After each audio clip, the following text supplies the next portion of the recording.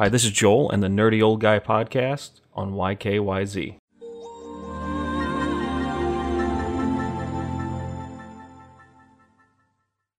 Anybody that knows me knows where I stand on digital. I think it's the future of gaming, yada, yada, yada. You know, if you asked me this 6, 7, maybe 8 years ago, I've been like, no, it's never going to be digital. Internet's not good enough. And I will sit here today and argue with you, internet's fine. There's enough of it to go around. Everything's okay.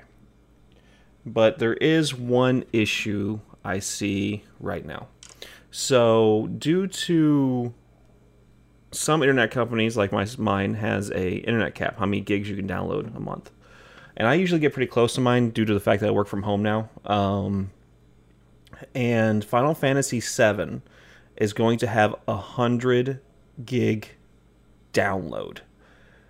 That is crazy. That is almost 10% of my monthly download allocation.